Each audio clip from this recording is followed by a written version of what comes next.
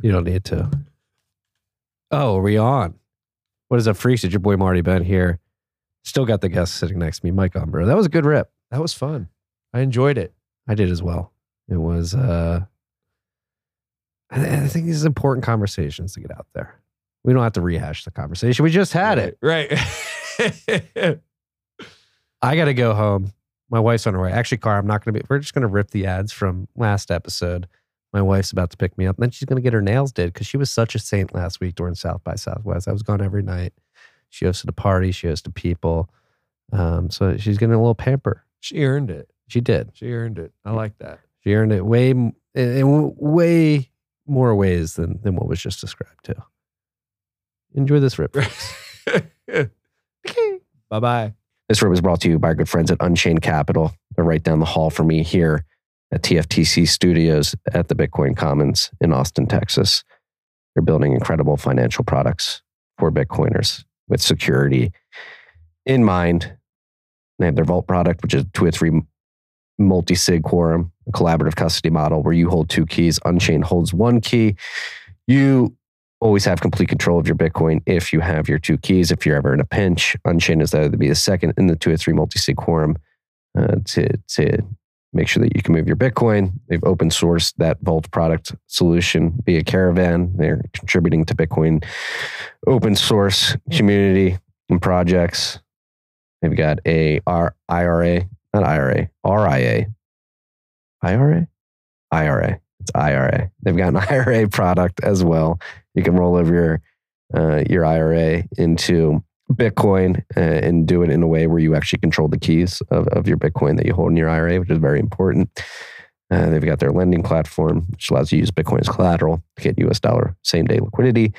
And they're building out more products every day. They have a white glove concierge service that'll take you from zero to having a multi-sig collaborative custody vault set up. You tell them the TFTC sent you, you're going to get $50 off that package. That package includes multiple video conference calls.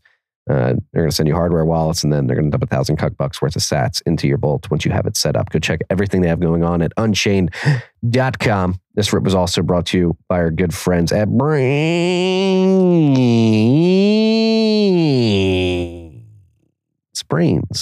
They're the team behind Slush Pool, which is the oldest and longest running mining pool in Bitcoin's existence. They are also the team behind Braiins OS Plus firmware, which, if downloaded on a compatible ASIC, is going to help you stack more sats with your hash.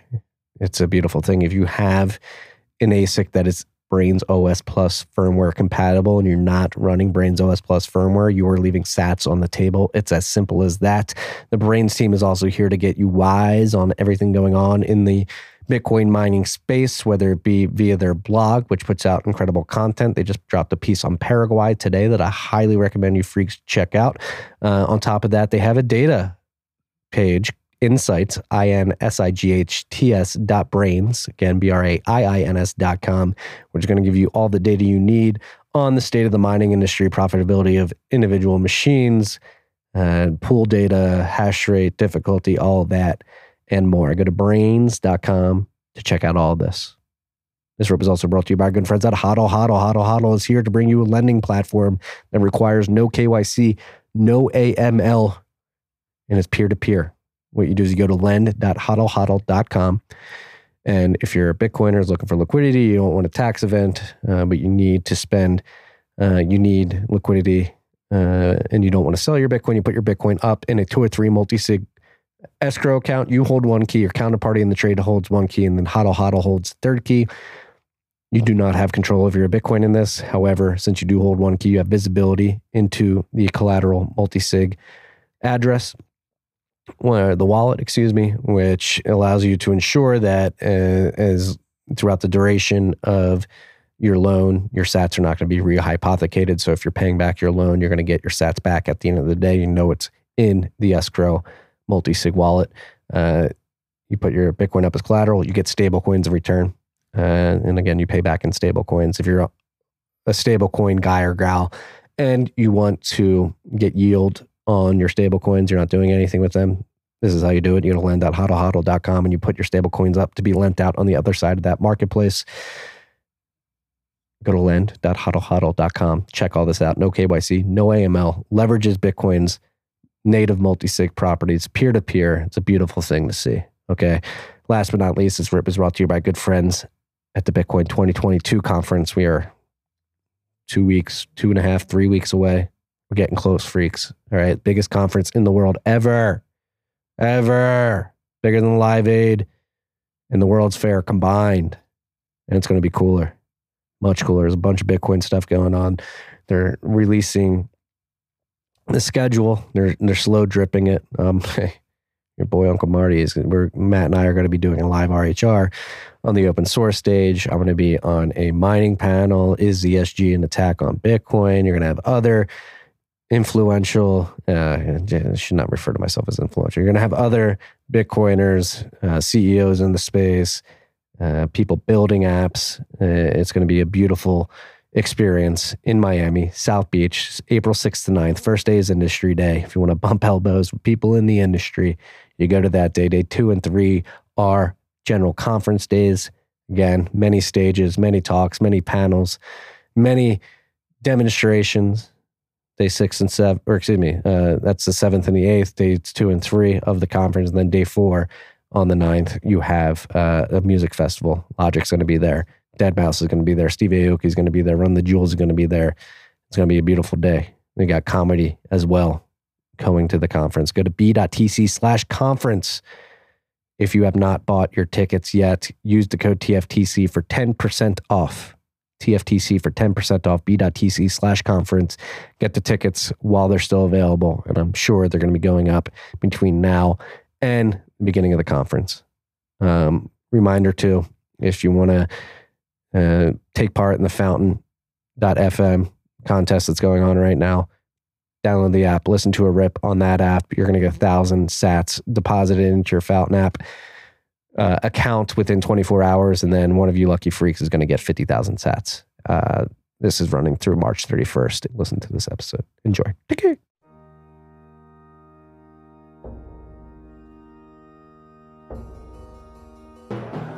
You've had a dynamic where money's become freer than free. If you talk about a Fed just gone nuts, all the central banks going nuts. So it's all acting like safe haven. I believe that in a world where central bankers are tripping over themselves to devalue their currency, Bitcoin wins. In the world of fiat currencies, Bitcoin is the victor. I mean, that's part of the bull case for Bitcoin. If you're not paying attention, you probably should be. Kind of the rhetoric out of DC and the rhetoric out of Sacramento and how that really impacts an operator. Because a lot of it is just misdirection. Yeah. It's pretty insane what's going on right now. Yeah. Are you a greedy oil company operator? I don't think I can be. I mean, it's been 5 years and we've shipped like 8 loads of oil. So I don't about 120 barrels a load. So I want to be, and then I want to give that money back to the community. Well, you're not going to be able to give it back because Elizabeth Warren's going to take it from your hands first. Right. In 10 more years, when I do generate a profit, it'll be too much. It's only been 5. Yes. It's freaks. I ninja launched on you. We're live. I'm sitting down with Mike Umbro.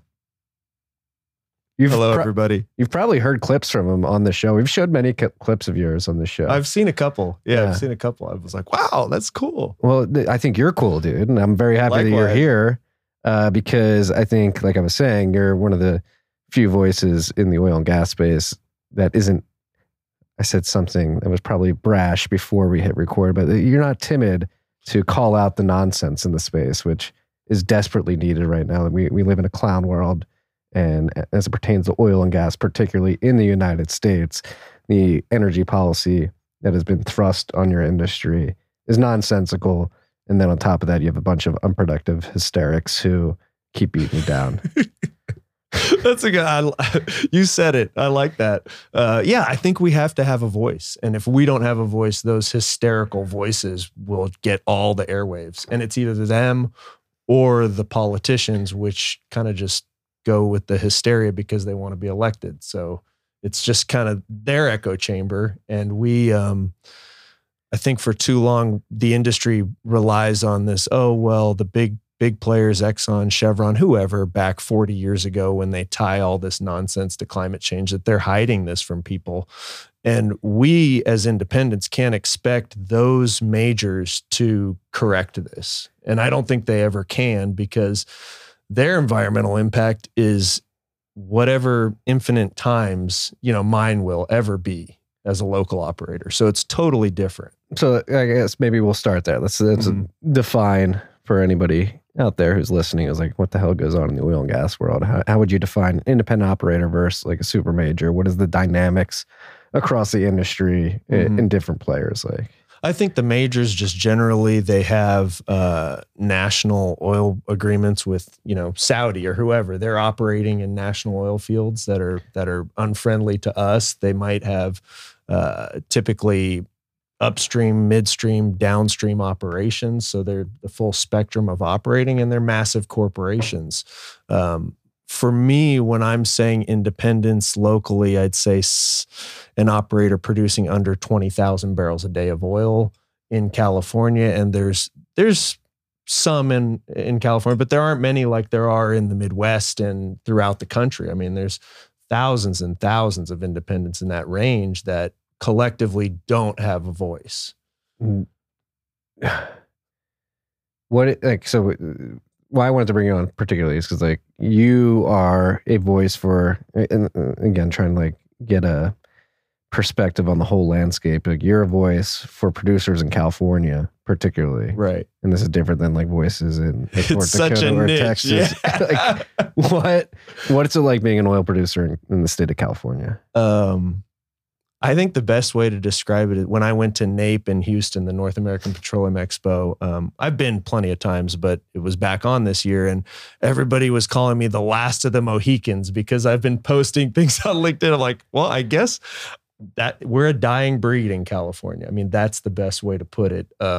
Sacramento is vocal about wanting to stop in-state production by 2040. Or 2035. I mean, it's hard to keep track of all these like 15 and 20 and 30 year timelines and like mandates. Well, but that's been one of my things. When the 2030 actually might be like 2028 or 2029 is the year I have in my head when I'm going to go to Greta. And Greta, you said in 12 years, the world is going to be underwater and everybody's going to be dead.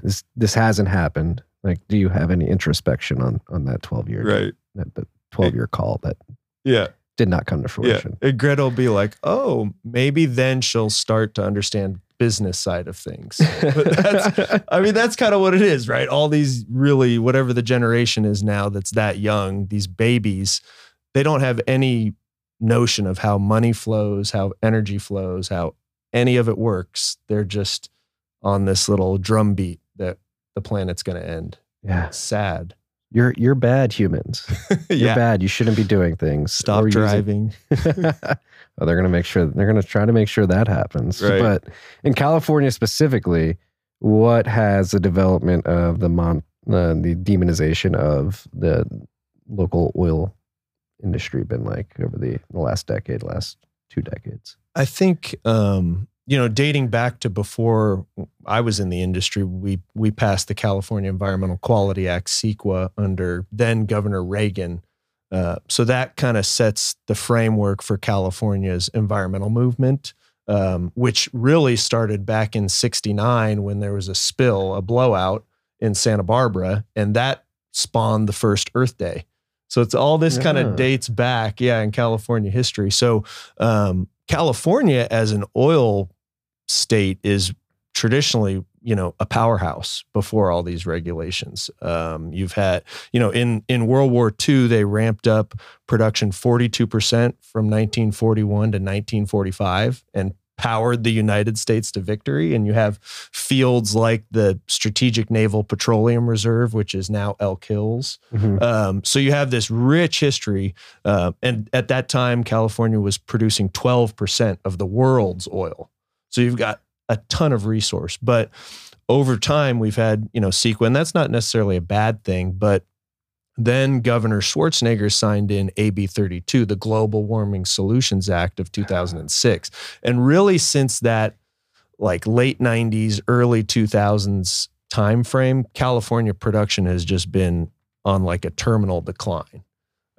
Just kind of just chipped away at. Global warming solutions. They're going to solve global warming. And if these regulations weren't put into place, how big do you think the oil industry in California could be? I think we could be producing 1 million barrels a day. And right now we produce somewhere between 330,000 and 400,000 barrels a day. So about triple 30 to 40% of what the potential is. Easy. Yeah. Easy. And so like, I mean, what you explained when we first met at a Digital Wildcatters event. I don't know how much we're allowed to say about that particular event, but we met there. I haven't said anything about it.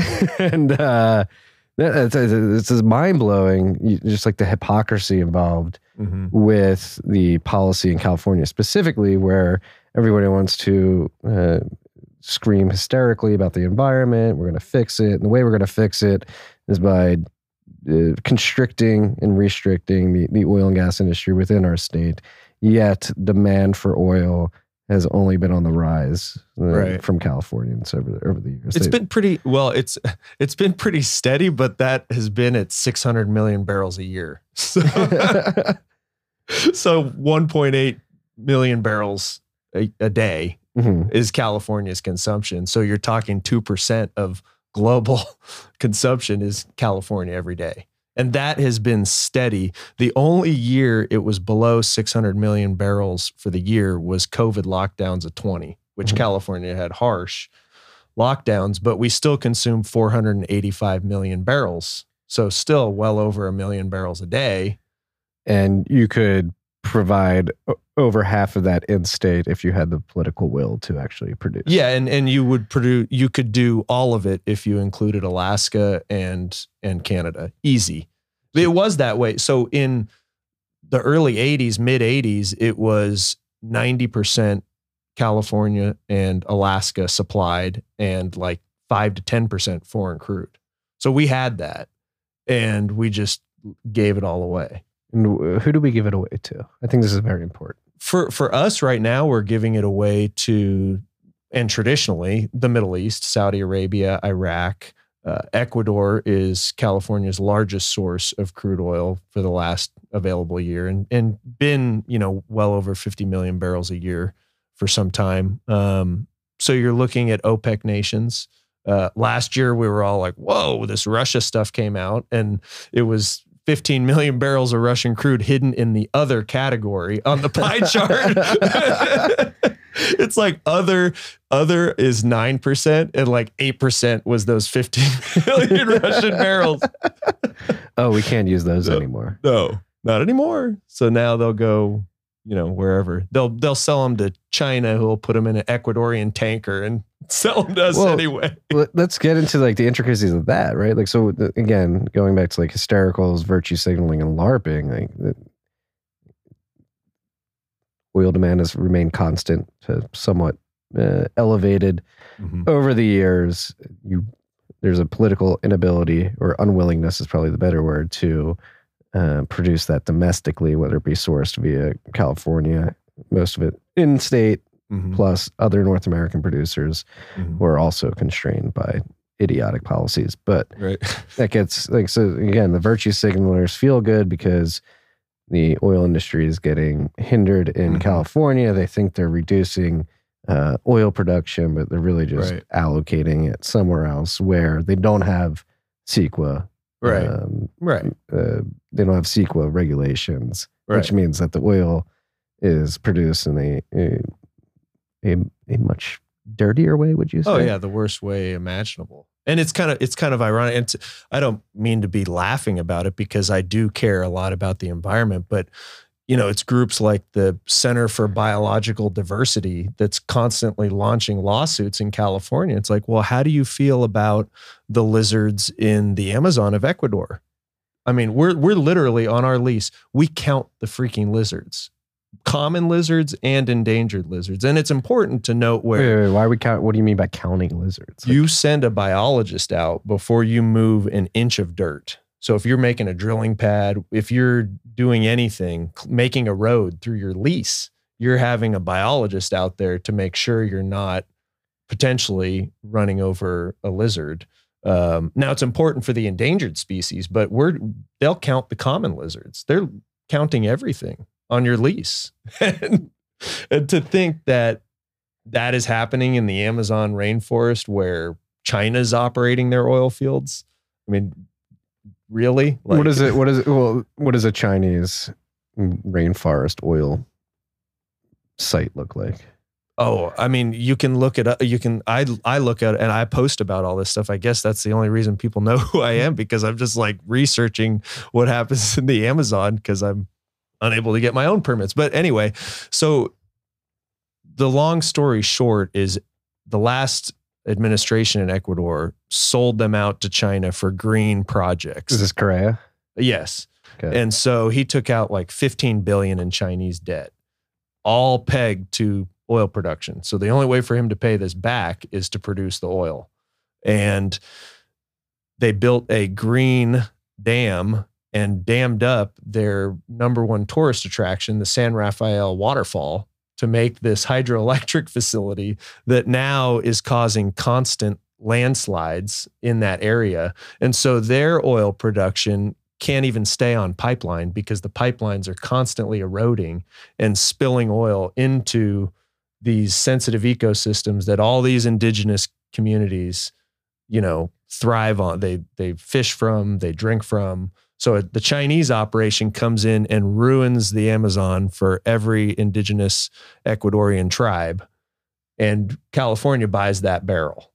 And they feel better about themselves. Yeah. And we feel good about ourselves. And we're buying something like 60 or 70% of everything produced out of Ecuador. And so we are the main driver of that production. Which is, again, we live in a clown world. We do. And so I think this is indicative of the fact that society at large, particularly here in America, does not understand the concept of opportunity costs. Like the opportunity cost of not producing a barrel in California while keeping your demand at the level that it is you produce in Ecuador. You don't see it, but it still gets produced, and there are consequences. There are costs for the production of that barrel. And exactly. That's why I love what you're doing, because you're bringing these opportunity costs to the surface, which is people just want to LARP and like think, oh, I'm doing good. But it's like, no, you're destroying the Amazon rainforest in Ecuador.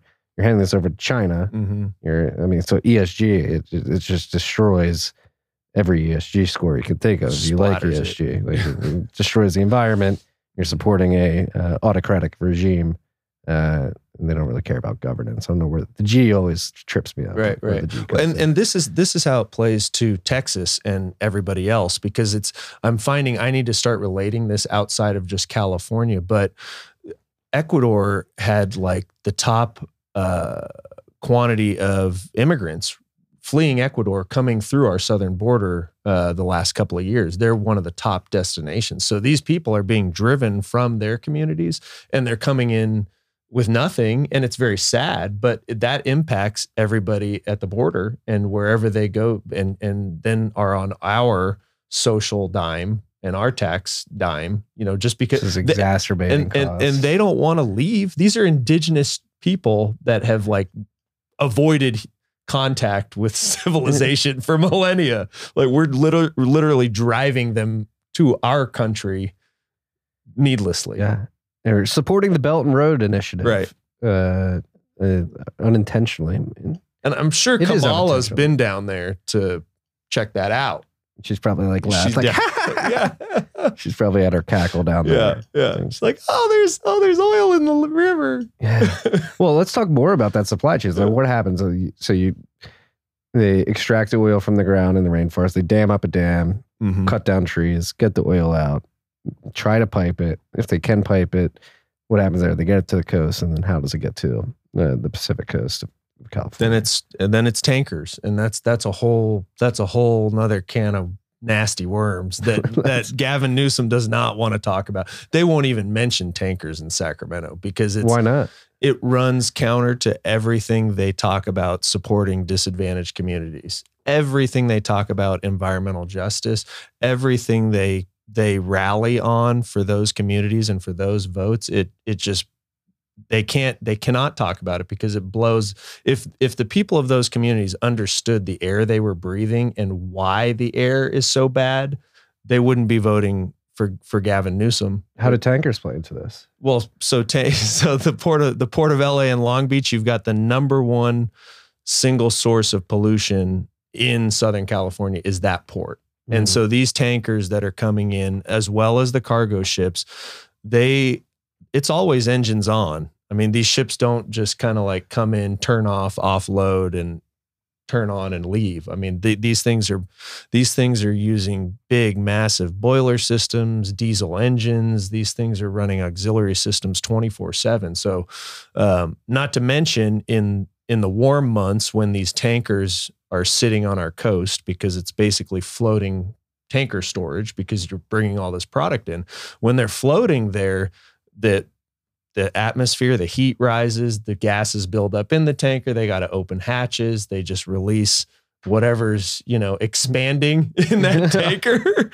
Whatever. I mean, it's really sad. I mean, it's and there are health consequences in the LA area. There are, exactly. I mean, it's one of those things where if we want to look at true ESG and the environment, upstream oil and gas production, folks like me trying to operate in a field in Kern County and put our product on a pipe, the whole upstream industry accounts for 3.6% of California's emissions as a whole.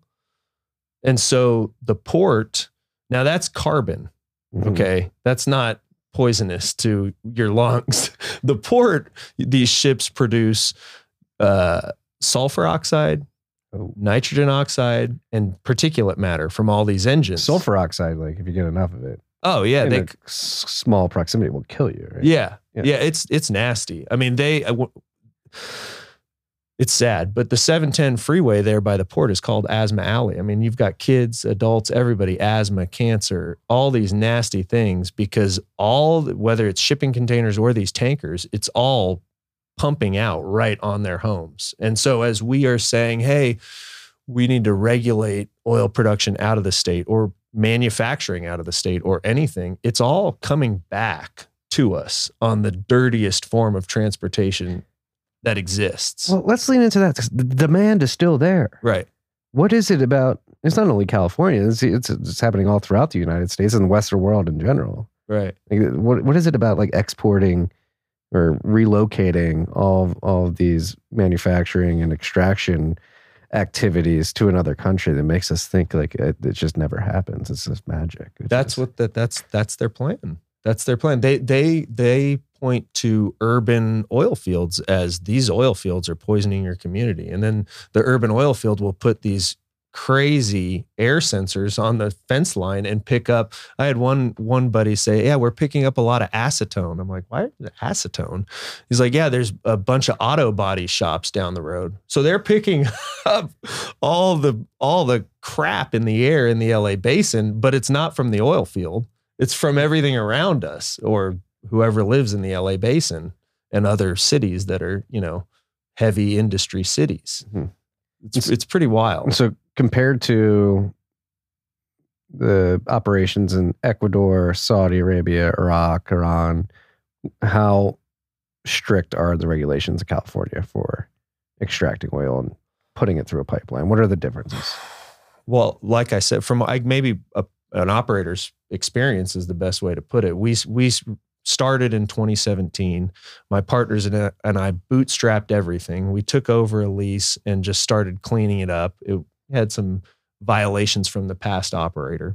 So you start fixing up the lease and we have a green field. So there's only 6 wells on it. It's basically going to be a brand new development. We're the only ones in California doing it right now. But you start, kind of addressing your day-to-day operations.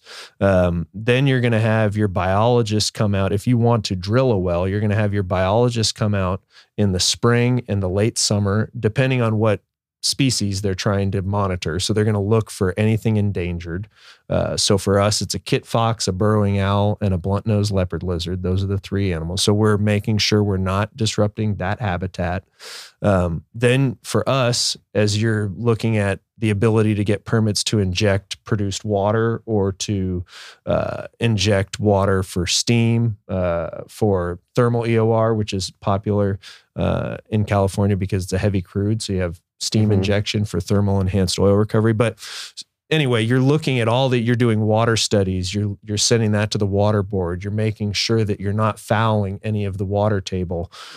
We've been permitting these things for 3 years and still haven't gotten approvals. We have a pond, a percolation pond for our produced water that's already built, that we've done all the studies on. It's already there, and they won't give us the discharge order. So to do it in California, you have to be willing to spend at least 5 years of your startup phase not making any money and just surveying everything and making sure you have all your T's crossed, everything ready to go to meet CEQA and meet that standard. So it's everything: air, water, animals, everything. Why would you do this? Well, because like for California, for our lease in particular, we have 560 acres and we've got 60 million barrels in place. So you have very concentrated reserves and a nice prize to go after. So once you are permitted, our plan is to develop and have 6,000 barrels a day of production in this one asset. Oil prices getting close to above 100, people calling for 200, 250. That's a nice little, it's huge. Nice little rip there. It's huge. Yeah. And so back to like, what does a million barrels a day in California look like to the community? Kern County, we receive $200 million a year in property taxes to Kern County at this level. So if you're producing 3 times, 4 times, and you're talking 600 million, 800 million a year to a community that needs it. And how big is Kern County?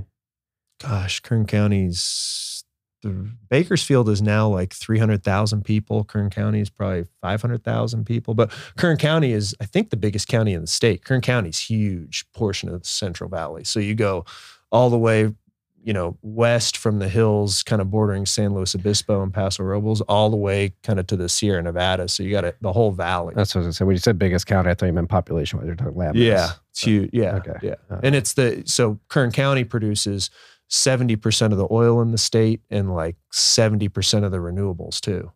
So it's both. And it's still in the crosshairs for oil and gas. Are you making any headway in state, do you think?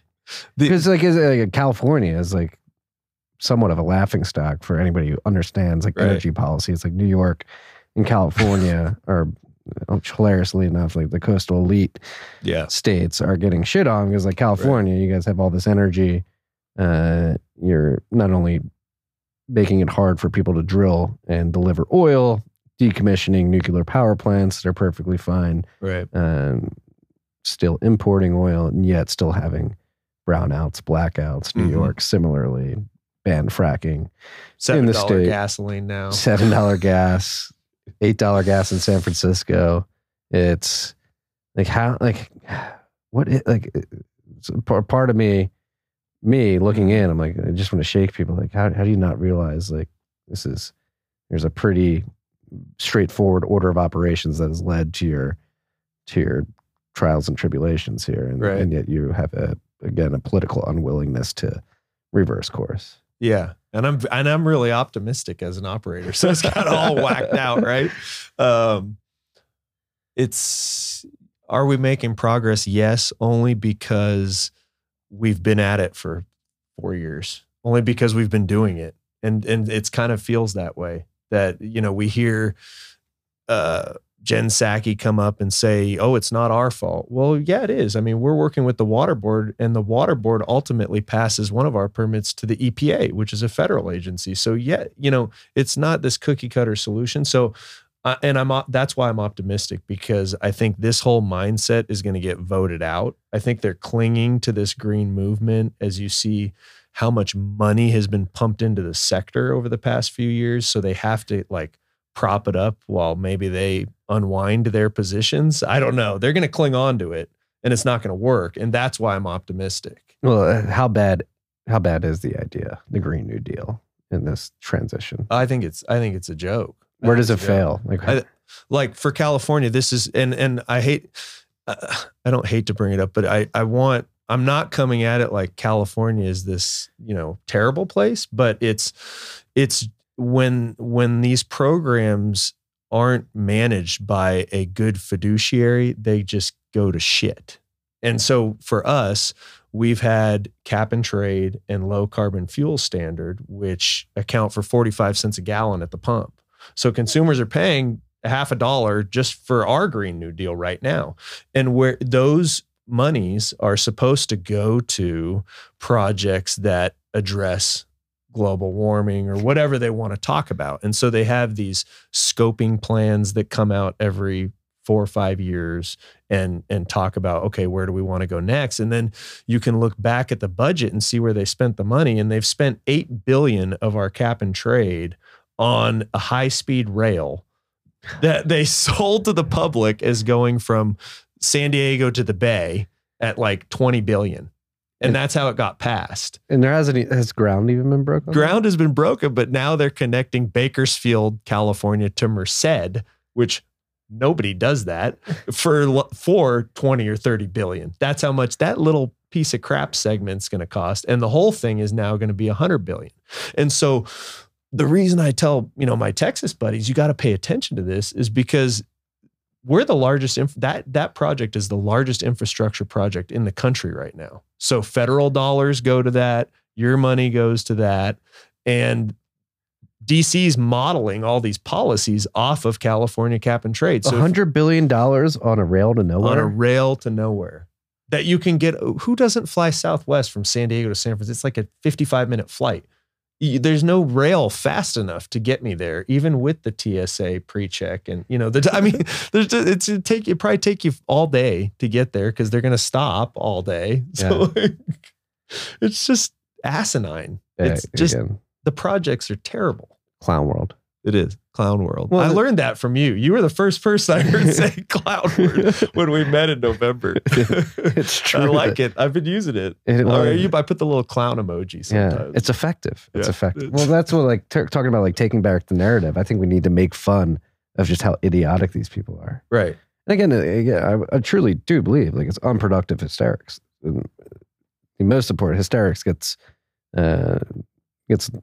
the most attention, but unproductive. These people are not producing anything. No. Except for regulations and laws and rules that you have to follow. You're out in the field doing the hard work to make sure that the land is set up properly, and then you're actually doing the drilling, you're doing the extraction, you're doing the delivery. This is hard work that I don't think people realize is necessary to make this modern economy, this modern lifestyle that we have today, functional. And yet you have people like Elizabeth Warren, who's done nothing but pretend to be a Native American, and hinder. Got her into Harvard, right?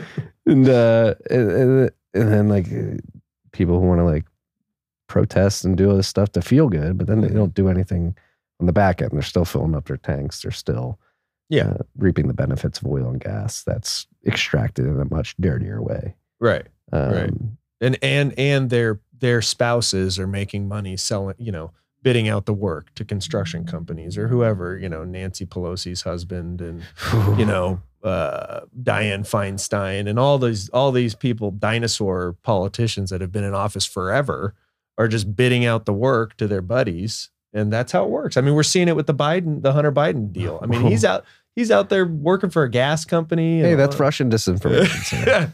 We're going to get taken off the air if we talk about it.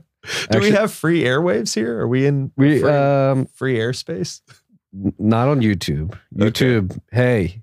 We're not talking about We're being good here. I could not post an episode on YouTube yesterday because I definitely would have got kicked off. We talked about injections. Oh, I don't want to get kicked off YouTube. Yeah, it's going to go viral. You don't know. This is going viral already. There's people... Right? Yeah. There's people tweeting at President Biden right now, you got to watch this. Mike Umbra's got the energy policy for you. The framework. I'm working on that. What's it looking like? Buy local. That's like that. it. That's one of your hashtags. I do it all the time. Yeah. And I think that's the message for the, You need one? Okay. Let me get that. I think that's the message for anybody starting up, is building that local feel into your project. And for us, what does that look like?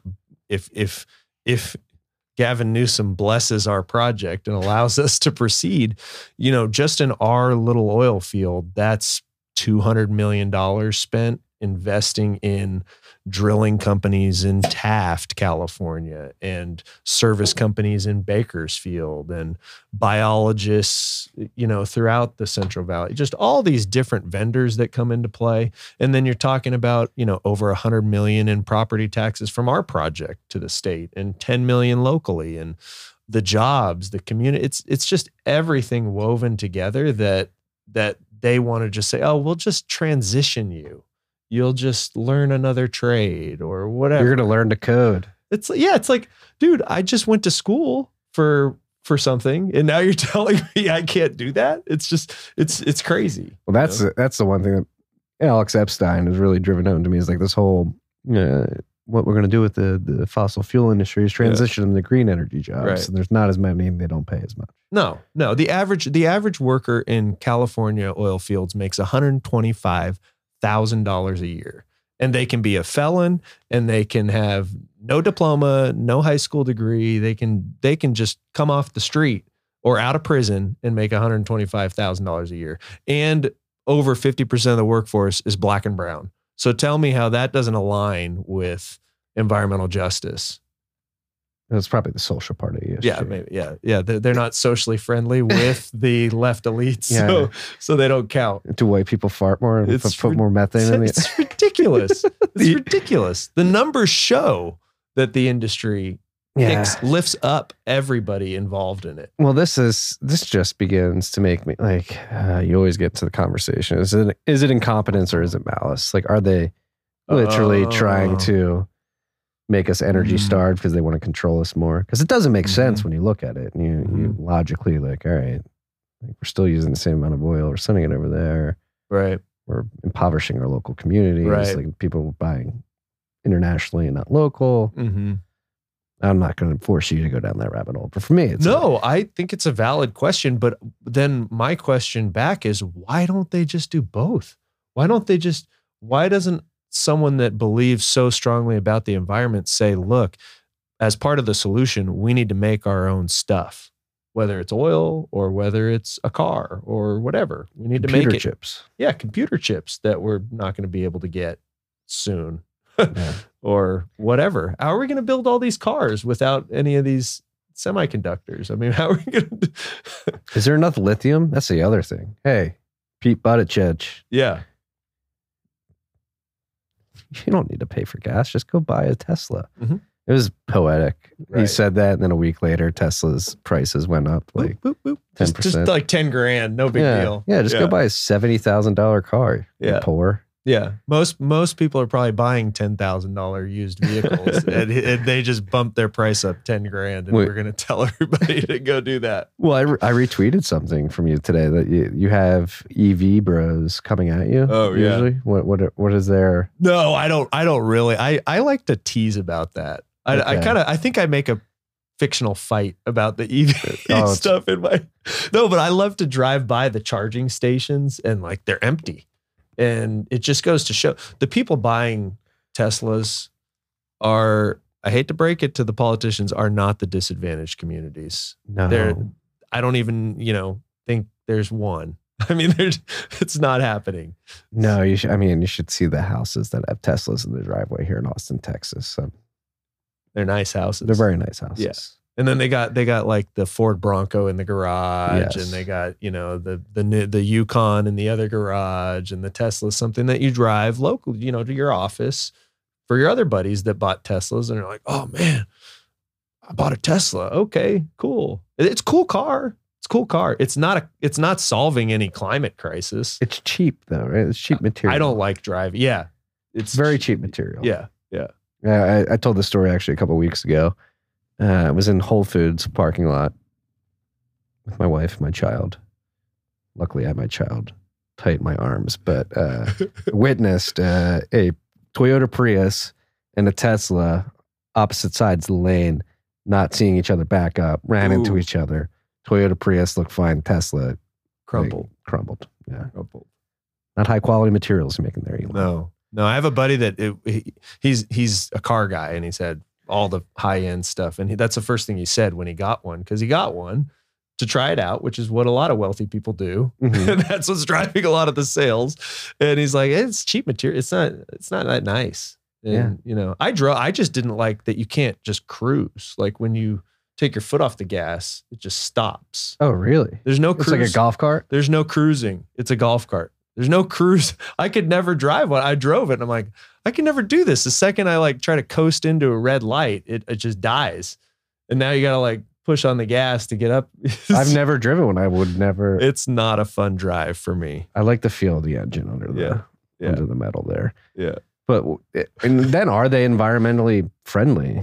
If that is even like, that's the other thing, like the language around this. What is renewable? What is green? What is sustainable? Like, and they're, from what I'm told, I want to start researching this, but they're one of the larger producers of hazardous waste in California, because manufacturing uses a lot of water and you're using metals and that gets in the water and you're producing a ton of hazardous waste. And from what I'm told, they take it down east to Tijuana for recycling. They just dump it in Mexico. They just dump it in Mexico. Oh my gosh. Yeah. And then it probably got, that's probably what's happening in the Tijuana, sewage line that spits out south of Coronado, and all our Navy SEALs get to swim in poo. And we can't fix the poo that our Navy SEALs swim in, but we can, mandate oil out of the state or whatever, fill in the blank. And electric vehicle fleet by 2026. Like how, again, going back to like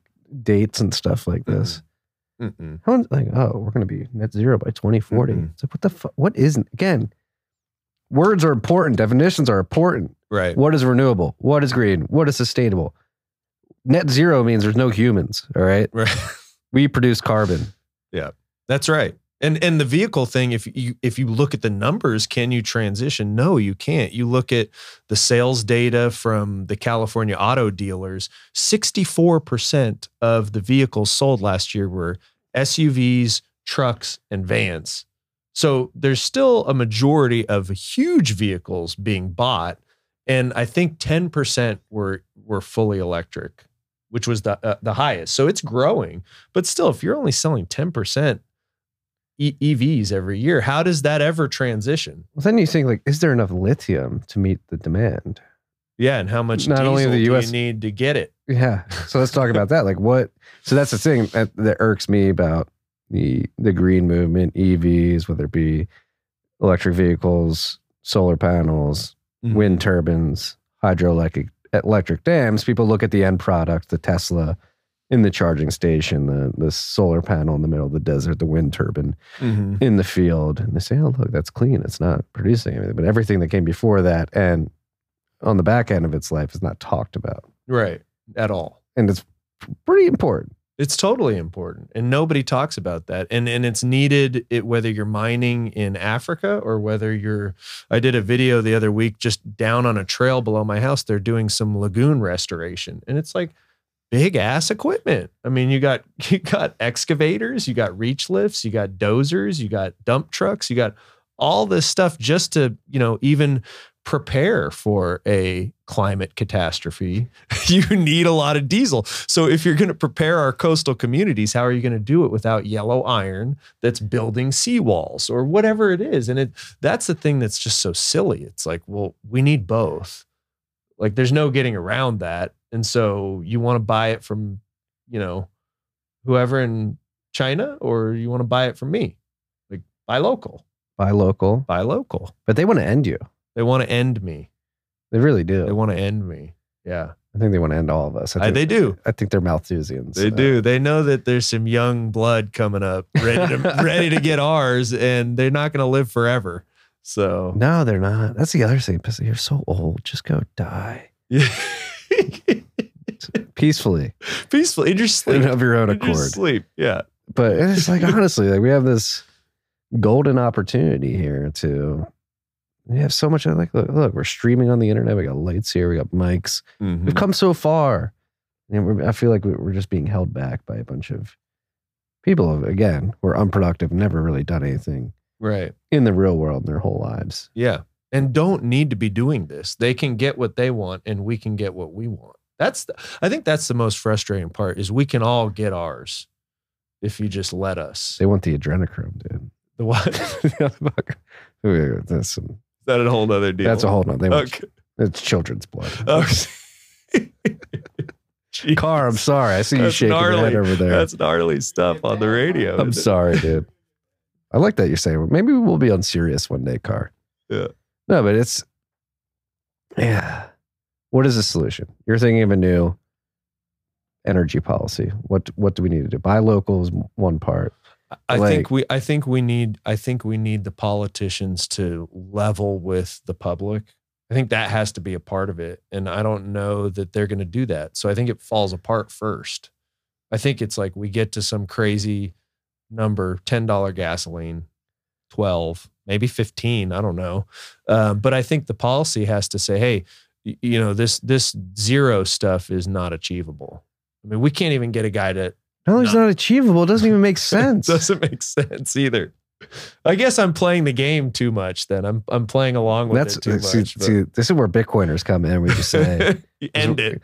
Yeah, we've been playing this game for like over a decade now. Where people are like, you're dumb, you're stupid. It's like, you know what? No, what you're doing makes no fucking sense. Right. And that's the beauty of Bitcoin. It's giving people fuck you money, not in the sense that like they're exceedingly rich. Obviously, it's made a lot of people exceedingly rich, but they literally can't stop our Bitcoin accounts. They can't stop Right. our private keys. Right. And so we can still move money and allocate money. They can't like freeze our bank accounts like Justin Trudeau Right. or the U.S. government freezing Mm-hmm. Vladimir Putin. It's like, hey, we're going to invest our capital in what we think, and there's nothing you can do to stop me. And maybe I've even mentioned that I'm like, maybe operators just say, we're going to drill our wells without a permit and there's nothing you can do to stop me. And I'm going to, if oil's expensive enough, I'll find somewhere to sell it. yeah, I'll someone will set up a teapot refinery somewhere. this is what And I'll we be need. selling little barrels to your teapot refinery, you know, pumping out asphalt and diesel. What is the potential for like a mass protest in the oil and gas industry? Like that. That's what I feel like. That's the thing that's surprised me. I don't want to say it's pissed me off, but it's like, Yeah. oh my gosh, like you guys, oil and gas, the oil man, big, strong, Yeah. wrapping the Yeah. chain around the rig, and Absolutely. like you like everybody's like, oh, we're gonna sell an ESG certified premium natural gas to market, Right, like a 5%. So right. stop playing within their framework. Like you are the basis of our economy. Without Exactly. you producing the energy, we cannot do any of this. You have all Right. the leverage. Right. Fuck Right. these people. ESG is such a ridiculous notion because it's like if and when we get our permits, I'm CEQA compliant. Show me another barrel of oil that if I'm meeting CEQA, I don't need an ESG program. I'm paying people proper wages. I'm not like I'm allowing women to drive. I'm not. Why would you do that? I'm not flaring gas. I'm not doing anything that all the countries that we get this product from are doing. I don't need another program on top of that. It's garbage. It's added cost. It's added added cost. compliance. It is. And people, indicative. it's just going to take time for all these college students that think they know everything. They're going to have babies eventually, and they're going to realize, wow, I got to spend money on stuff, and it's Yeah. not just all for me, and I got to spend money on other people. And, you know, every dollar counts, and, you know, it's coming. It's coming. Someone who's got their second kid arriving soon. It's like, holy shit. Yeah. I got Like, three. I got- It's crazy. What's the difference between 1 and 2? 1 and 2 is way bigger of a thing than 2 to 3. Okay. 2 to 3 is like, whatever. No, 1 to 2. Yeah, you're in for some stress. Okay. Yeah, but it's good. It's good. No, I'm It's pumped. good. I'm sure I haven't met your wife, but I'm sure you guys make a good team. You got, you know. Maybe you'll good meet her things going. tonight. Yeah, I'd love that. Yeah. Yeah. You'll meet her tonight. We're, No, it'll be good. No, but yeah. Well, that's what I wanted to bring back. Bitcoin. Like, Mhm. so you're like, oh, these kids with these college degrees. So one of the most common phrases that we say on this podcast is fix the money, fix the world. Mm-hmm. Like we've already described how fucked up the energy industry is. And Yeah. energy policy in America is particularly, but I think it's a derivative of fucked up monetary policy where, and so is the college student with a degree that they want to go do something with it, they can't, and they want to virtue signal about it. Like that does not exist if you have cheap money. If you have money ex nihilo, if you're just able to go to the government and say, I want a loan to go to college for $200,000, they print money, here, pay me back. Like, that doesn't happen. Like people actually have to learn the cost of things. They don't just get handed things. In the energy industry too, subsidies. Maybe that's a rabbit hole. What subsidies? There's no subsidies. Subsidies do not exist. I don't understand what people are saying about subsidies to oil and gas. I don't know of any. I would love some subsidies. Well, that's that's something that always trips me on Twitter. I'm like, there are subsidies in the wind and solar industry, though, right? Oh, solar pays no taxes. So solar, when they put the solar array back, on the field or wherever it is in California, they don't step up the value based on the infrastructure you've put on the ground. So it stays at the same value of just dirt in the desert. So they pay solar paid like $1.8 million in property taxes the last year the data was reported. And in California, in Kern County, and oil and gas was $200 million. That's the best way to look. Kern County is the bulk of California's energy production. 70% of the energy produced in California comes out of that one county. So again, that's the one thing I get tripped on Twitter. I'm like, there's so many, like people are like, oh, wind and solar is cheaper than oil and gas. I'm like, well, there's like subsidies and that could be contributing to the low price of the subsidies weren't there. All things held equal. Yeah. Probably not cheaper. And they're like, oil and gas gets way more subsidies. I'm like, I don't know if that's true. No, there's no subsidies. There's none. The only thing we get are intangible drilling costs. So that's like your capital expenses to drill a well. Which is just like what you do capital expenses for any kind of development. I mean, it's the tax code. It's been in the tax code for 100 years. Everybody gets it. Everybody gets it.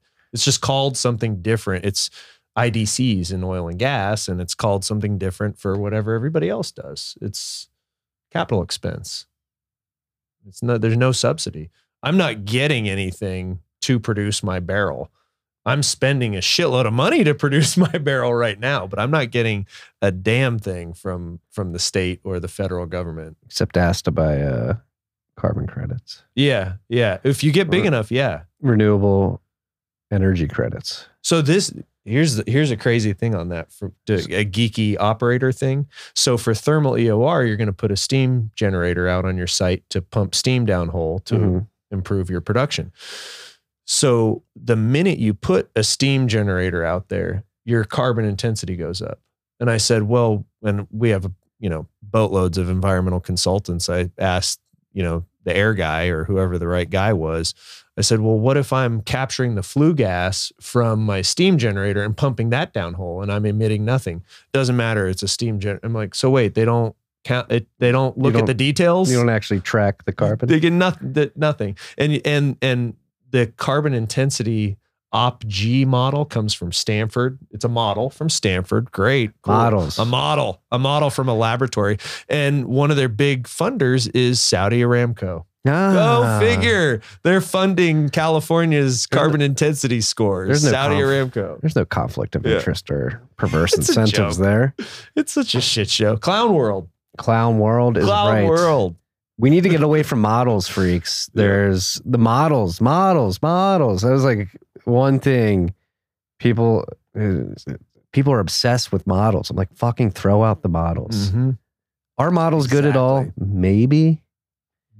Maybe like if you're trying to like project cash flow and like benchmark yourself year on year as you're like growing your company, that might be the extent of the benefit of a model. When it comes to like global warming, the spread of a virus, any of it. Like for us, production. Our CEO, Jim, is 37 years Chevron EOR, enhanced oil recovery, steam guru, probably the world's foremost expert on steam. I'm like, so what's our production going to be? Like, gives us a forecast. I'm like, oh, nice. And he even says, it's like, well, we're going to know what the geology is on the last well we drill in the field. And we're going to know what the production is when we hit peak production. That's when we're going to know. You know when you know. You know when you know. The model's just a little guideline. what is it? It's Schrodinger's production. Like it is there or it isn't. You don't know until it's realized. Like Exactly. the whole goddamn model industry is another Yeah. product of this fiat scam that we're Right. living in. So he's an honest modeler, because it's like when you ask him questions, like, I don't know. This is what the model shows, but that doesn't mean shit. But people base their whole Their companies, their now. lives, their stop looking at the models, freaks. You get us into so much trouble.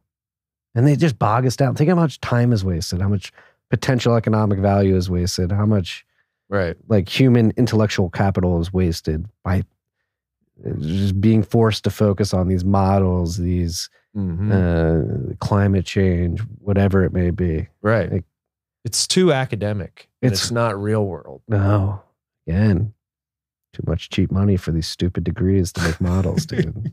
It's true. I mean, I've done some degrees at some expensive universities, but I haven't gone in thinking that my mind is going to somehow be like $400,000 smarter. I've done it more for the personal experience and knowing that the value of that degree is tied to how I maximize it through the relationships, not So you, what someone's teaching me. the experience like partying at college and Yeah, college was partying. Mhm. I did undergrad at Pepperdine, which is like Ooh, beach on the volleyball. coast. Yeah, life was good at 18 to 21 for Mike. My mom wanted me to go to Pepperdine. Actually. Oh, it was rad. I was like, Mom, yeah. you don't want me to go to But Pepperdine. my mom saved a message from the answering machine that I called like my first week of orientation, talking about how hot all the babes were. She's like, has this saved. I'm like, oh man, please don't play this tape. Mike's Mrs. Umra, if you're out there, please send the tapes to TFTC. Mail it in.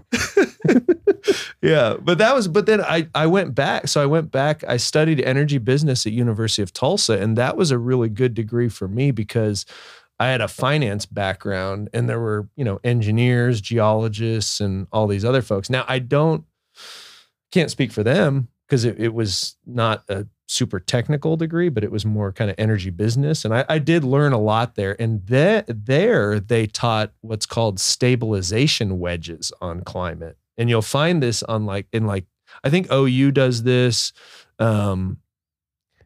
And a couple other. Stabilization So it's like they wedges. take these chunks of emissions in certain sectors and they're like, okay, we need to take out a wedge, not zero, but we need to like take out a wedge of carbon out of the atmosphere. How do we do that?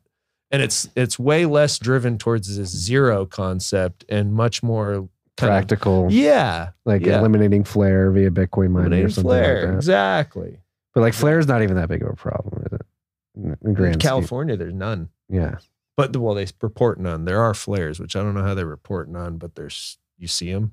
Sometimes. Maybe they buy carbon credits and Probably, it doesn't yeah. exist. Yeah, exactly. Carbon credits. That's Oxy's game right there. The credits. Occidental. Yeah. What? Yeah. Again, just leading people down dumb paths where they're wasting capital. What is the carbon credit game? And how does it waste intellectual and financial capital? It's really silly. It's very complicated, and I don't even fully understand. And that's what pisses me off because it's very complicated, which creates a barrier to entry for people like yourself. Not saying that you don't know how to operate it, but like smaller players breaking in. Yeah, it's like essentially a compliance cost that creates a moat for bigger players. Yeah, allow them to profit more. Like again, government intervention, like picking winners and losers essentially at the end of the day. Who has the capital can hire the people to figure out how to play this complicated game. And for me, I'm like, okay, I don't work at Oxy. People in the industry that do work there couldn't say this, but from my perspective, Oxy was a California company. They spun off all their assets into CRC, loaded them with debt. CRC went through a bankruptcy and Oxy's out in the Permian. They buy Anadarko. They're a great operator out there, but I don't give a shit about their carbon credits. Why don't you go abandon all your idle wells that you left behind in California to improve these negative talking points that the industry gets hit with? Idle wells have nothing to do with me as a tiny operator, with no idle wells, but Oxy, who leaves 8,000 of them in California, then just like, peace out, California. CRC, you go bankrupt, I'll go here. And it's like now they're getting credit for these carbon credit, you know, in 45Q and sequestration. I mean, they're doing CO2 floods to enhance oil recovery. That shouldn't be a credit. They're pumping CO2 to enhance the oil recovery. So it's CO2 EOR. So they're making more oil with this CO2 process, and they're getting credits for sequestration, and they're able to participate in. And who do they sell? Like, who buys these credits? I read an article. Why would you ever cuck your, like, that's the thing. So it's why I become so passionate about this. Right. I got dragged into the oil and gas industry by Bitcoin mining. I was like, yeah. And goddamn, I was like, yeah, we need cheap energy. Like, oh, these flare stacks, we'll buy your. At the beginning, they were giving, the oil was doing so well, they were giving us the gas. Yeah. Oh, right. Yeah. I remember those days. Yeah. What was that? Like 17, 18? Like beginning of 19 as well. 19. Yeah. So it's still good in 19. Yeah. You get free Well, gas. they wanted to drill and they were like, we got to do something with this gas. Right. North Dakota, they have very strict flaring regulations. Yeah. So like, just take it. Yeah. And then like, yeah, as you get further down the path of like figuring out carbon credits, I'm like, what the fuck are you people doing over It's a here? joke. What are you doing over here? We don't need all these trading schemes. The only people that get money out of these trading schemes are the big companies that trade the credits and the traders. That's it. And then it's like for Bitcoin, so like like Bitcoin miners, like we're going to start buying carbon credits, like to prove that like Bitcoin mining is green, because we need to prove that Bitcoin like mining does not destroy the environment. It's like, motherfuckers, you're buying electricity. If you buy the electricity, you can do whatever the fuck you want with it. Right. People are charging dildos all across the country right now. Right. Or I'm a Catholic. I don't think you should masturbate, but you're not going to see me going and say, no, you can't charge your dildo. Okay. Right. If you're buying the electricity, that's one way to put it. Yes. It's moral relativism. Right, like that's you want to drive that point home. Exactly. You got to make it relatable to people. Yes. With their dildos that they're trying to charge. You stop masturbating, freaks. Oh man. But it's I mean that's again clown world. You have to paint the hypocritical picture for these people. It's like it's how clown world. Like if a devout Catholic or Muslim thinks that masturbation is wrong and a sin against God or Allah, yet they live in a society where we can all live together, and they're not trying to prevent you from buying electricity to charge your dildo. You can't come to a Bitcoin miner and say like, we don't like Bitcoin. We use a lot of energy. We don't think you should be able to buy electricity and create hashes with a machine like this. It's just. And in California, it's going to cost you at least like 24 cents plus a kilowatt hour to charge it up. So, you can't be charging it in California. That's an expensive get off right there. Yeah, you don't want to do that in California. It's expensive out here. But it's like, like the Bitcoin mining industry started going down this path of, oh, we're going to buy a car. Like we need to like tell everybody that we're good. I'm like, stop bending the knee, these unproductive hysterics. Right. And then like I get like dragged into oil and gas too. And like, I'm like, you guys are doing the same. Like we just need to stop the madness. Right. And we could do like, and that's, but many people agree with me in the space, but there are other people who are like, you hate the environment. You're just like a pro oil shill. It's like, I'm a surfer. I was telling you this when we were at the digital, like I love the ocean. I'm that asshole that cleans up the beaches when I'm walking off. I yell at people if you litter on the beach. Right. I like to be as efficient as possible with what I'm doing. I don't turn my air conditioner on until I absolutely need to. Exactly. 68. Set it to 68 or whatever 68? the guideline is. Is that too low? That's too low. 70. 68's my heat. Is that okay? Oh, 68 heat's good. Cold. Yeah. Babies, if they're cold. Yeah. They wake up and then I got to wake up. I need 68 at night. 68. This is like the this is like the Curb Your Enthusiasm. Look at that 80, Larry. Yeah. Exactly. We need common sense. It needs to be a Curb Your Enthusiasm. I mean, it needs to be. So last week I had, I always try to get people to come to Bakersfield with me because it's like I drive up from San Diego at 4 a.m. and I never have, I got my buddies up there, but I want outsiders to come experience it. So I happen to have a college buddy and his partner, they sell industrial steam equipment outside the oil patch. They came up, and then two buddies that own a spill containment company in Oceanside. I'm like, you guys come up too, because my buddies are coming up. And they drove out to our lease, and they were like, you can't get permits out here? Are you fucking kidding me? Like, out here? The pictures that you post, you got like cows in the background. Yeah, they munch the grass. When we grow anything, it's rare. We get less than 6 inches of rain out there. But we have to take people to these sites, I think, and show them like, this is desolate. This is where you want to be operating. Yeah. This is where it happens. Like there's homes an hour that way to Baker into town and not over here. You know what? They're not going to hop on a flight to Guayaquil and get out and go to the rainforest and be like, oh, this is where we're getting oil. This is probably not where we should be getting it from. There's so many trees you need to cut down. Like nobody's doing that. No. I want to do a flyover in Ecuador. Someone needs to get a plane and we need to see all this like watershed washout and landslides and destruction. Yeah. They don't show us that. And the people of Ecuador are very nice people. I actually worked at a company that was based in Ecuador, in Quito. That's why I know Guayaquil. That's why I know Correa was president. Nice. You're like, oh, Marty's just a learned man. And it's like, no, I like to think I'm a learned man, but it's like Guayaquil is like in the mountainous region. And it's like very farmland focused. And if people like, and you have China just using the Belt and Road Initiative to come in, basically IMF, like IMF Ecuador in the Chinese way, and like take their land and their resources.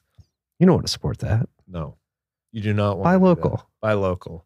And now China's a big JV partner in Iraq.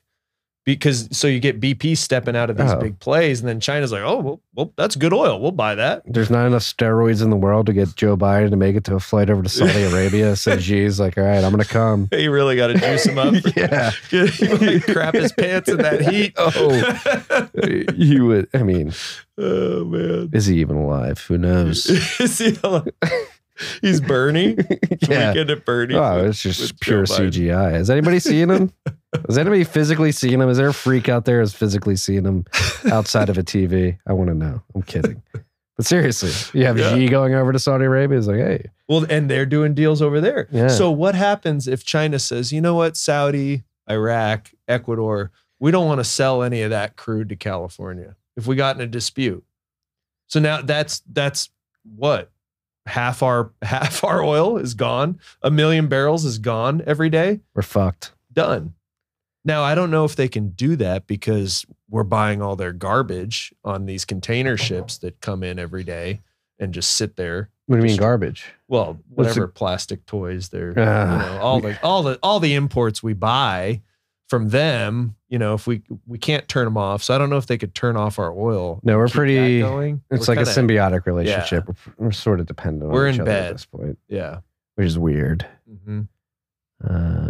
Again, virtue signaling, land of the free, but we like to buy ourselves from people who have internment camps. And It's kind of like the United States and China had a baby and her name's Greta. She's like the mix of it.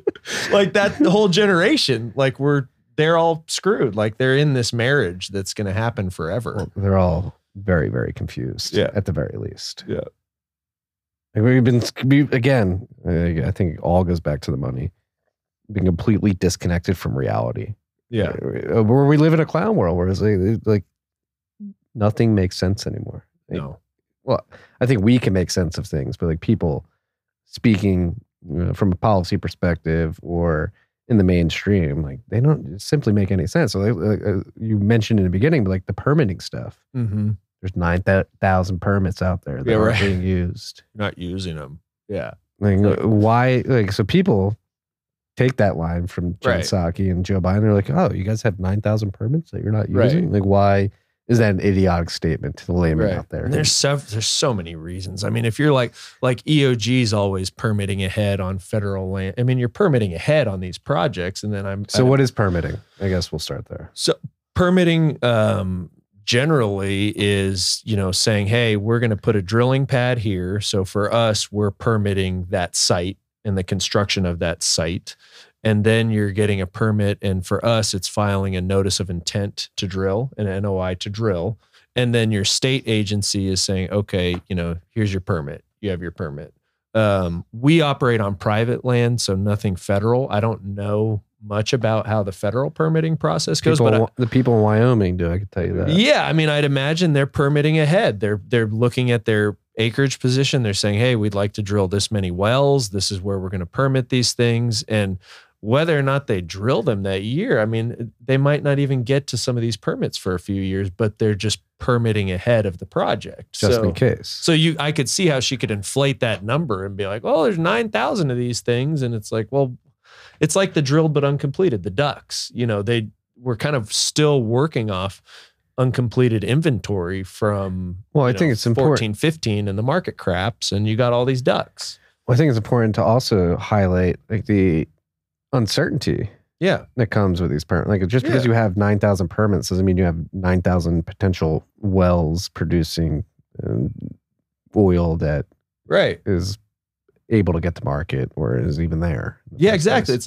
like back to, we're going to know the geology on the last well we drill. Well, what if you permit, 10 wells and the first one you drill is like, oh man, there ain't shit here. So maybe all those 10 go away, but they're still on the books, or to Jen Psaki, or who, an outsider looking at the permits, but it doesn't mean they're viable wells or projects. No. And there's so many nuances to oil and gas. And that's the frustrating part when you see these politicians talk about it. It's like, there's so much nuance to this. Every state, like Texas has the Railroad Commission, which is elected. We have CalGEM, which was renamed when Newsom came in. The guy got fired and Newsom puts his guy in and says, don't permit anything. So we start our project before all this. And so it varies so wildly from state to state how all this is set up. Yeah, you have different flaring regulations. North Dakota, Colorado, stricter than most. California, probably the strictest. Probably the strictest, which is like, well, so wouldn't you want to produce more from the tightest rate? What's the point? What's the point of a CEQA or any environmental legislation if you don't encourage production from that region? Right? Like, oh, we got the best laws, but can't do it here. It's so stupid. It's pure bureaucracy. It is. We're just gonna collect taxes and pay these people to permit stuff that never gets built. Yeah, and the operators pay. The taxpayers don't pay for CalGEM. We, the operators, pay their salaries, and they always need more positions filled, but somehow they do less and less work and less permitting every year because... Well, that's what I was saying. Why would you ever do this? Why, personally, what made you want to be like an oil man? There's something about being really developing an oil project that once you're going to do it, you're going to do it. And I've asked my buddies who have done it, what does that feel like? What is that feeling? They're like, it's the best fucking feeling in the world. When your well comes, it's one of those industries where it's there's romance about the idea of I can pull out energy from the ground that is just so powerful. For us to know that our product is going to go to local end uses, no matter what, every barrel of oil produced in California is consumed in California. It's the definition of buy local. So I think there's that part of it for me. That's just I know this is the best thing, so I can't do anything else. It's a weird. No, I know exactly. Is it Bitcoin? Am I the Bitcoin? The mirror image of Bitcoin is California oil. I wasn't even going to pull. I wasn't even going to pull Bitcoin into it, but you can. That's what I love mining, because mining really drives home the value prop of Bitcoin. The fact that it's permissionless, that it's this machine here produced hashes that probabilistically allow me to potentially add a block of transactions and contribute to the distributed network. These machines really drive that point home. But no, it's just Bitcoin aside, you have a connection to the earth and to things that matter. Being able to turn these fucking lights on, this mic on, does not happen without people like you actually pulling shit out of the ground that combust and creates electricity to do all this. Yeah. When I die, cremate me and pump me down hole. But that was weird. I like it. I like it. No, but you mentioned something that's interesting about, kind of the earth and the energy and the opportunity. Like for us, all of this conversation, is great. But we still are trying to create a zero emission environment on our lease, even, because you can do things better. So we're looking at integrating technology to basically create a geothermal battery effect in our reservoir. And I think oil and gas operators are going to crack that code before we see like these massive solid state lead batteries or whatever they're trying to do at utility scale. I think we're going to figure out how to harness it from the earth before ripping all the earth out. What's the idea behind it? So, I mean, high level, and I'm not an engineer, but you're taking a solar array to heat water, and then you're flooding your reservoir with that hot water, and then you're producing oil and heat, and you can spin a turbine at surface with the heat you're producing, and you can produce oil. So you have a symbiotic solar and oil relationship. Yeah, and it's the marriage of geothermal and oil and gas and solar. Yeah, all coming together. It'll all come together. And there's other people working on this. This is not like a Premier. It's not Premier. It's not us, Premier Resource Management. It's not. It's essentially off the shelf technology, but you have to have the engineers. And this is where it's silly that you're trying to get people out of an industry. This is where you have the engineers that have been in it for 35, 40 years that understand thermal dynamics and understand how rock heats up and how that happens downhole. Stuff that like you spend 4 decades learning this stuff at all these people, at Chevron, Shell, Texaco, wherever they were. The sociology major is here to tell you that you're bad. I'm bad? You gotta go. I gotta go? Kick out all those fucking jobs. Oh, right. Yeah. Kick them out. Reload. Yeah. With no experience. You wake up 10 years and a whole generation of knowledge has just been gone. Yeah.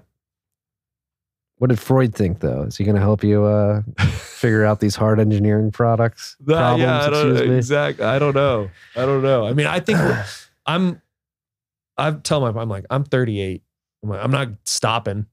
So like, I got to suck it all out of you. My partners are 62. I've learned more in the past 5 years than I have in any school or anything working with my partners who are a reservoir engineer and a petroleum engineer and just have been in it their whole life. And to think that you want to lose talent, knowledge. Yeah.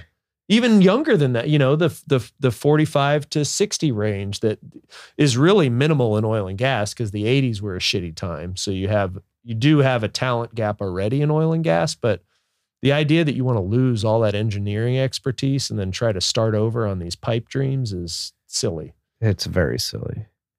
And all this, what gets lost in all this too, and again, people think I'm just some anti-wind, solar, renewable guy, because I will shit on the front end and the back end of those supply chains, just because I want people to recognize the trade-offs and the intricacies of it. But there is, like, last week we had a big event here in the Bitcoin Commons, and we had people like Texas does seem to make a lot of sense for wind and solar in West Texas, where it does make sense. And there is a mix, but it's like the mix, you can't just go all wind, all solar everywhere, which is what this Green New Deal movement seems to think is possible. Right. And if the climate's changing, how do we know where it's going to be windy in 20 years? Yeah. How do we know where it's going to be sunny in 20 years? How do we know any of that? If it's changing so rapidly. it's like if is the biggest word there. Yeah. And I think broadly the energy demand pie is growing. So even everything can grow. It's going to continue. There's 8 billion people on the planet. And like how racist and regressive are these policies too? Like it's awful. Hey, we got here.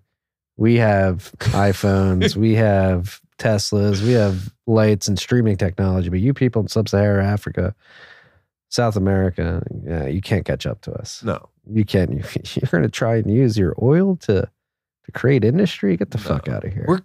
But we're giving their children jobs digging the cobalt out. Oh yes, jobs, So they get them cancer, jobs, cancer. They don't pay anything, but they're working. They're certainly working. They're working hard. It's brutal. But that and the development is happening. They are taking their oil and gas. I mean, I see that in the data. Guyana is the next spot that Exxon's doing a lot of offshore exploration in Guyana. So now we're gonna Guyana or Ghana? Guyana. Where's Guyana? Guyana on the like east side of South America, on the northern east side there above Brazil, kind of. Okay. There's a lot of oil in that Brazil, all around that horn, whatever you want to call it, of Latin America, South America, it's a lot of heavy oil, and that's what needs to come to market. So we're basically going to tear up all these pristine ecosystems around that horn to pull it into California. Because Becky down the block wants the virtue signal. Becky, yeah, Becky, yeah, she drives a Tesla, and the kids go in the Yukon to practice. Yes, but she drives the Tesla to the grocery store. They don't have a suburban style Tesla yet. Okay. It's oh my god, it's coming. Isn't that big truck, that big like paperweight truck? That thing's never coming. They already pushed back production by a year. Oh, did they? And that ball bearing went right through the window. That was probably the worst product reveal of all time. Yeah. Hey, this window's unbreakable. Let me break it real quick. I've seen 2 Rivians. What are Rivians? Those are jokes. The trucks, the EV trucks that are $80,000 or whatever. Is it like the Ford? They're tiny. They look like those Honda trucks, whatever those Honda pickup trucks are. That's the other thing too. Ridgeline, whatever. These things are very low T. I don't want a low T vehicle in my life. I want a high T. High T. Did you see that Chevy that got caught in the tornado last night here in Texas? Oh, car, pull up the video, please. This would never happen to a Tesla or anything like that. There was a tornado just north of the city, Round Rock, Texas. Really? Went over I-35, and somebody, a storm chaser, caught the video of this fucking badass Chevy. Car's going to pull it up right now. You'll see it on the screen here. Oh, wow. He's got it. This is like Chevy. I know people were, I don't think anybody died. I think people were injured. And you never want anybody to get injured, but like Chevy needs to make this a commercial. Go full screen if you can.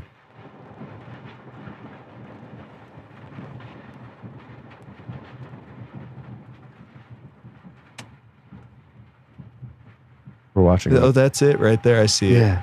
Rewind a little bit, Car. If you look at it, it gets beat up a little bit. Look at this thing. No way. Look, the tornado knocks it on its side. Just kind of gets nudged. I'm just like imagining the guy in the car, like, bumping it. Wow. Yeah. You're not going to get that with an EV truck. Wow. Unbelievable. Like a rock. That is unbelievable. Now he's driving. He's fine. It looked like he had like a little tornado fishtail. We're going to turn the Chevy needs to turn that into a. No way. Yeah. Wow. Although, the EVs are pretty heavy. they're made of plastic. That dude would have been sitting on they would have been sitting on like a chair and like a steering wheel with like a lithium ion battery behind him. Yeah, no, it'd be like the old cartoons where he's like the outhouse gets ripped off, like the whole cover of the Tesla's gone, and he's like sitting there in his seatbelt. The lithium ion battery gets struck by lightning, catches on fire. Catches on fire for 2 weeks straight. Oh yeah. That's another thing with this. They catch on fire. Like what was it? Australia had that Tesla plant. Yeah, we have one up in the Bay that they can't keep online battery storage. It can like store enough battery power for like a minute or like a half a minute of power. Hey. We're just around the corner. Yeah. Okay, we're almost there. Right. Moore's law is going to drive us to the point where battery technology is going to far surpass anything that we've seen to date. Anything. 12 years. Yeah. 12 years. Yeah. It's always something like that, isn't it? It's always like, oh, well, and then we're going to recycle the batteries. And you're like, what? We can't even recycle plastic bottles. We're going to recycle these lithium ion batteries? Who's going to do that? And how much energy does that take? Yeah. Oh. Well, by recycle, we're just going to drive them down to Tijuana. And dump them in the, Yeah. And then we're going to do a life cycle analysis. Oh. Well, if if we have 400 million EVs, then we get economic with our recycling. Oh yeah, then we get there. Yeah, we get there. It just so happens that the Congo is a hole in the ground. We don't care about them though. Exactly. We can't see them here. We're gonna be doing like cruises or tours of these mines. Like it's gonna be a tourist attraction. Disneyland Congo. Yes, we lost many child slaves here, but Oh my gosh. look at all the EVs we have. Unbelievable. And guess what? They only last for 5 years. They need to figure out how to recycle them. Right. Oh, they figured it out, right? Oh yeah. They know what to do. Take it to Mexico. Well, they modeled it out. They modeled it out. And the model says everything's recyclable. Yes. Yeah. Yeah, you're just gonna somehow evaporate this lithium ion and all the chemicals that you put in it. Right. Ah. And that's Gavin Newsom has said that the Salton Sea in California is the Saudi Arabia of lithium. So he's willing to go all in on What that. what are the people of California doing? What happened? Like French Laundry should have been done. Should have been done. Should have been done. Should have been done. There's just so many. How does that happen? There's just so many wacky old people that just vote with a D. That's it. And then, the recall was never going to work, but now he's running and it's really no name opponents, it's tough. How the fuck is Gavin Newsom? He literally looks like Michael or Patrick Bateman. He is that sociopathic. It's pretty obvious. He is. And now he can do whatever he wants. I mean, Michael Schellenberger's running. I love that. I like him. Michael, I think he's rad. Michael, if you're listening, check your DMs. I have about 100 in there. Like, come on, dude. Come on the show. He's great. His book, I think it's here. Oh no, that's Unsettled. I thought I saw it. I've had Coonan on the podcast. This is Coonan came on? Yeah. Michael, listen to that. Michael, if you're listening, I had Steve Coonan on. He was cool enough to come on. I'm not saying that you're not cool, but I think you're like, who was this weirdo tweet about Bitcoin asking me, the person who wrote San Francisco, to come on the podcast. I'm just some dude. Yeah. Mike's a Californian. Yeah, I'll go up to San Francisco. I'll campaign for you. Yeah, I don't like Gavin Newsom. Yeah, I'm down. And the other opponent is Senator Brian Dahl, who's a state senator from Sacramento. I've met him, really good guy, farmer, and he sees that like ag is getting pushed out of California. Production of oil and gas is getting pushed out. So I think he's got the political experience, and then Schellenberger's got obviously his experience as an author and advocate. So I would love for one of them to pull it off. I just don't see it happening. Well, Schellenberger, if you don't come on the podcast, we're gonna get Dahl on the podcast. We're gonna make him win. Okay. Yeah. Yeah. We have that much influence. He needs here. money. He needs money. They all need money because Newsom's got like 25 million or something already just sitting there. Probably made illegally. Yeah. China, really? I don't know. China. Just say China. Just say China for everything. Yeah. Exactly. We've got plenty of time. I thought we're like not even 2 hours into this. So we're just let's go. What do you want to talk about? I mean, French Laundry. You guys should have kicked him out right away. Yeah, but should have been gone. Like somebody speaking in the comments out there. Can we embolden the oil and gas industry to come out of this like on your knees posture? I think I think what has to happen is. Am I crazy? Am I a pipe dreamer? No. I'm gonna go to Empower next week and be like, you're all pussies. No, I think the moment has to come where everybody in Texas and elsewhere can no longer think, well, California, you guys just move in here and everything goes to shit. And no, like we all need to fight together on the front lines of where these precedents are being set, is my theory. And precedent is being set in California. And whether we as an industry or just as society like it or not, the number 2 is Kamala Harris, who's California. The number 3 is Nancy Pelosi, who is California. So I get into it sometimes on Twitter with my like 12 followers, like, hey, Texans, California is running the show, whether you like it or not. And that's Texans don't like to hear that. They don't like to hear that. They do not want to hear that. But it's the truth, because we've got 53 House seats in Congress. It's California and New York around the country. Yeah, pretty it's the obvious. country. And that's what's...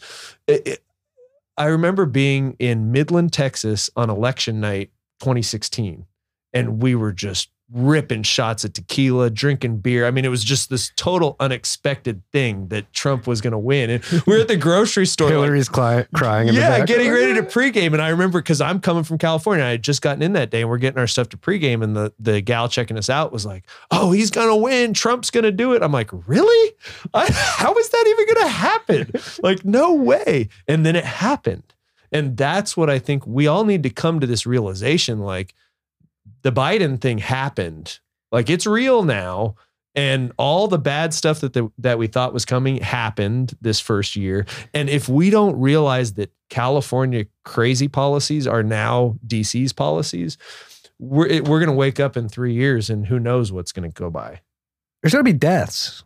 Yeah, oh, no doubt. The energy policy is going to lead to deaths. It's already happened here in Texas. Yep. I mean, that was just like failed grid policy, overproduction of unreliable renewables, gas lines froze up, nuclear sensors failed. Beautiful shit show. But yeah, like if the Green New Deal people get their way, there will be deaths in America. Right. Whether freezing to death, heat stroke, or being unable to feed themselves because people are having to weigh the killing each other in the gas line. That as well. Like, people are like, oh, dude, I saw a video. Snoop Dogg actually posted it on his Instagram. But no, we're laughing, but it scared the shit out of me. Some dude in LA was just like, Joe. He's like crying, sobbing, crying. He's like, Joe, I didn't eat today. You want to know why I didn't eat? Because I couldn't afford gas to get to my job. Obviously working like a job where he gets paid out every day. Right. Like, we're already there. Right. I think that's just one anecdotal example. Imagine how many of those individuals are out there. Right. That aren't creating videos. And then if you $10 gas, $15 gas. And we haven't even seen inflation Food yet. prices rising alongside it. Like, we haven't even seen it yet. Inflation hasn't happened yet. We are talking about it. I saw on Twitter today, who was it? Javier over at Bloomberg was talking about a diesel shortage. Like, well, how does all our stuff get in from the port?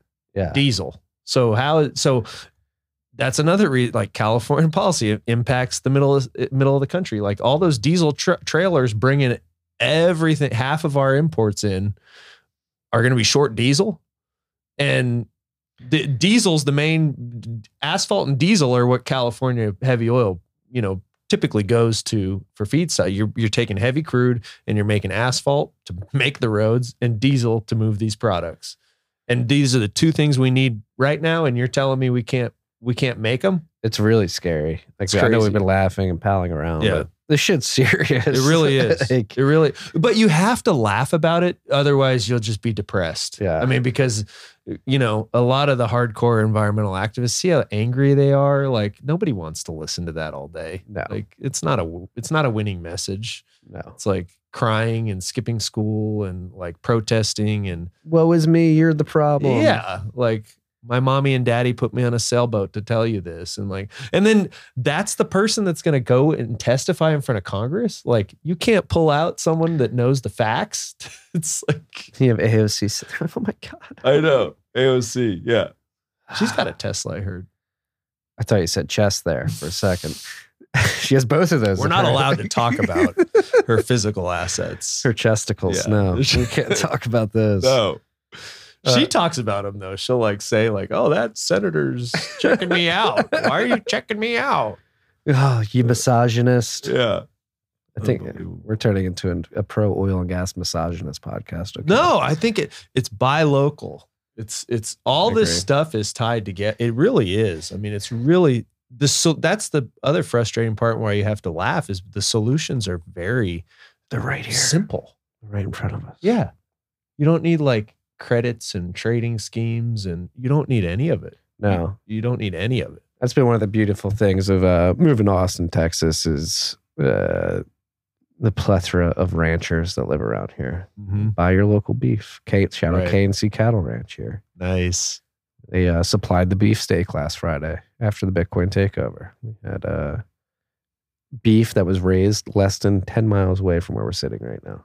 And I bet it was the best It tasting was beef you could buy. fucking incredible. Yeah. You know how far that traveled? You know what the CO2 Right. footprint on that was? As minimal as it could be. Exactly.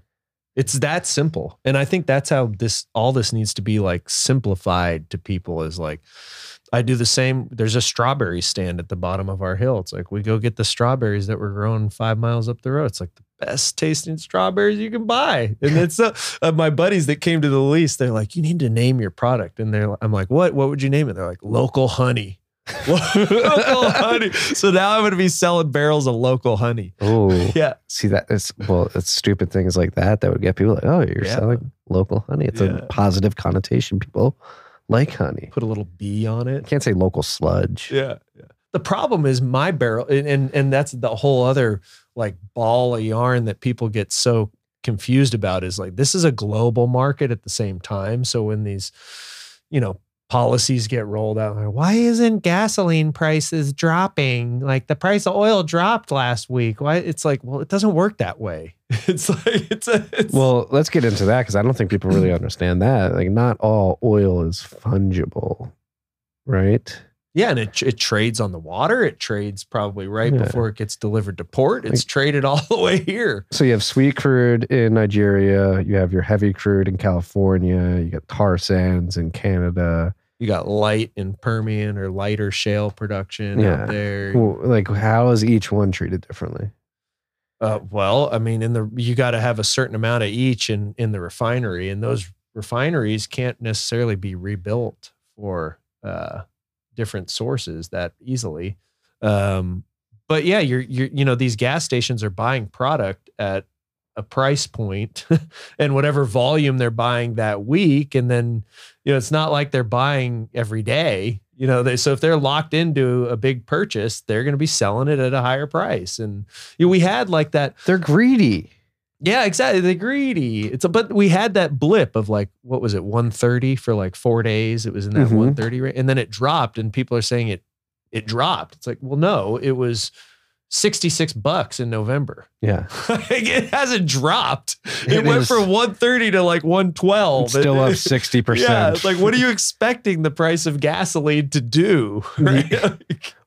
So can we dissect that narrative that, the oil and gas companies had their largest quarter of profits in some time. Right. They're being greedy in a time of need. Right. DRW broke this down on one of his LinkedIn posts recently. That's why, like, I didn't find you for a while because I'm not on LinkedIn. Right. Yeah. I've been more on LinkedIn. I only got on. Yeah. Why are you on LinkedIn? I don't know. LinkedIn's like the worst. I don't need a job. I haven't been looking for a job. Yeah. Get off LinkedIn. For like 5 years. I don't know why I'm on. Well, now that I have Twitter, I got Twitter at that. I told you. I said you got to get on Twitter. I'm like, okay, I guess. So, I mean, I guess I don't know. I'll talk to anybody.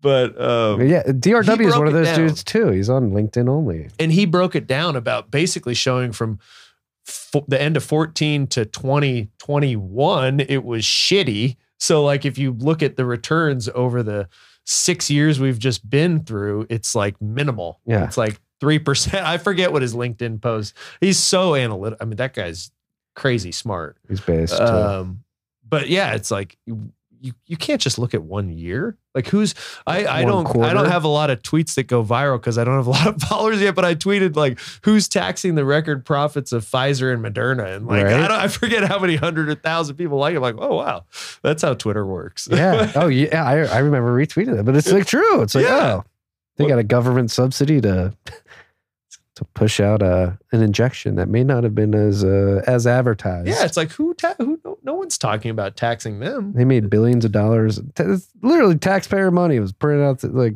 boom, thrown at them. Yeah, keep the profits. Right. Yeah, and they're not legally liable for any potential adverse reactions. So yeah.